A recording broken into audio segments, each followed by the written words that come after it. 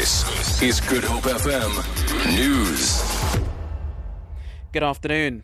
DA leader Mmusi Maimane has addressed the party's Vision 2029 campaign in Jabulani, Soweto. He says the party wants to free the country from maladministration and corruption. Corruption should be at its lowest in a DA government due to government's zero tolerance towards corruption. And we put policies that fight corruption. We don't build a house for one person. No, we have policies that make sure we fight against all corruption. It's in this world where South Africans must feel safer than ever before. The Klein Libertas Theatre at Stellenbosch has been completely destroyed in a fire earlier this morning.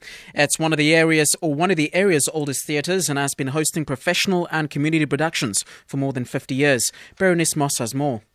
Owner and manager of the theatre for the past 30 years, Gigi Fourie, arrived at work this morning but was greeted by small flames and smoke.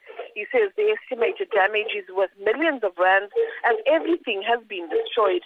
He suspects the fire could have started due to an electrical fault, but says an investigation is underway.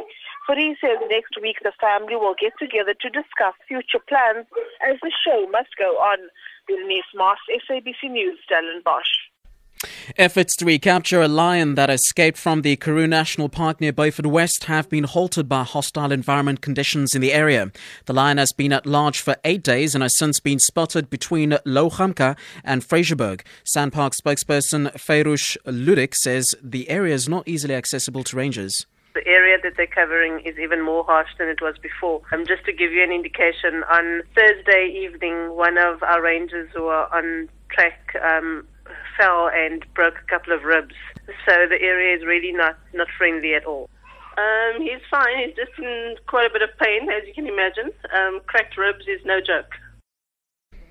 And finally, thousands of people in Sweden are expected to line up in the streets of Stockholm today for a royal wedding, with former reality TV star to become a Princess Sofia Hellquist is marrying Prince Carl Philip, who's third in line to the throne. The BBC's Maddie Savage has more.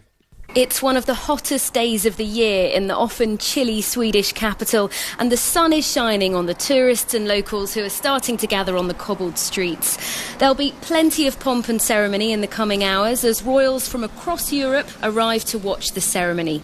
But Sweden's global reputation for equality will also be showing its face. Fathers don't give away brides here, so the former reality TV star Sofia Hellquist and Prince Carl Philip will walk down the aisle together in the royal chapel.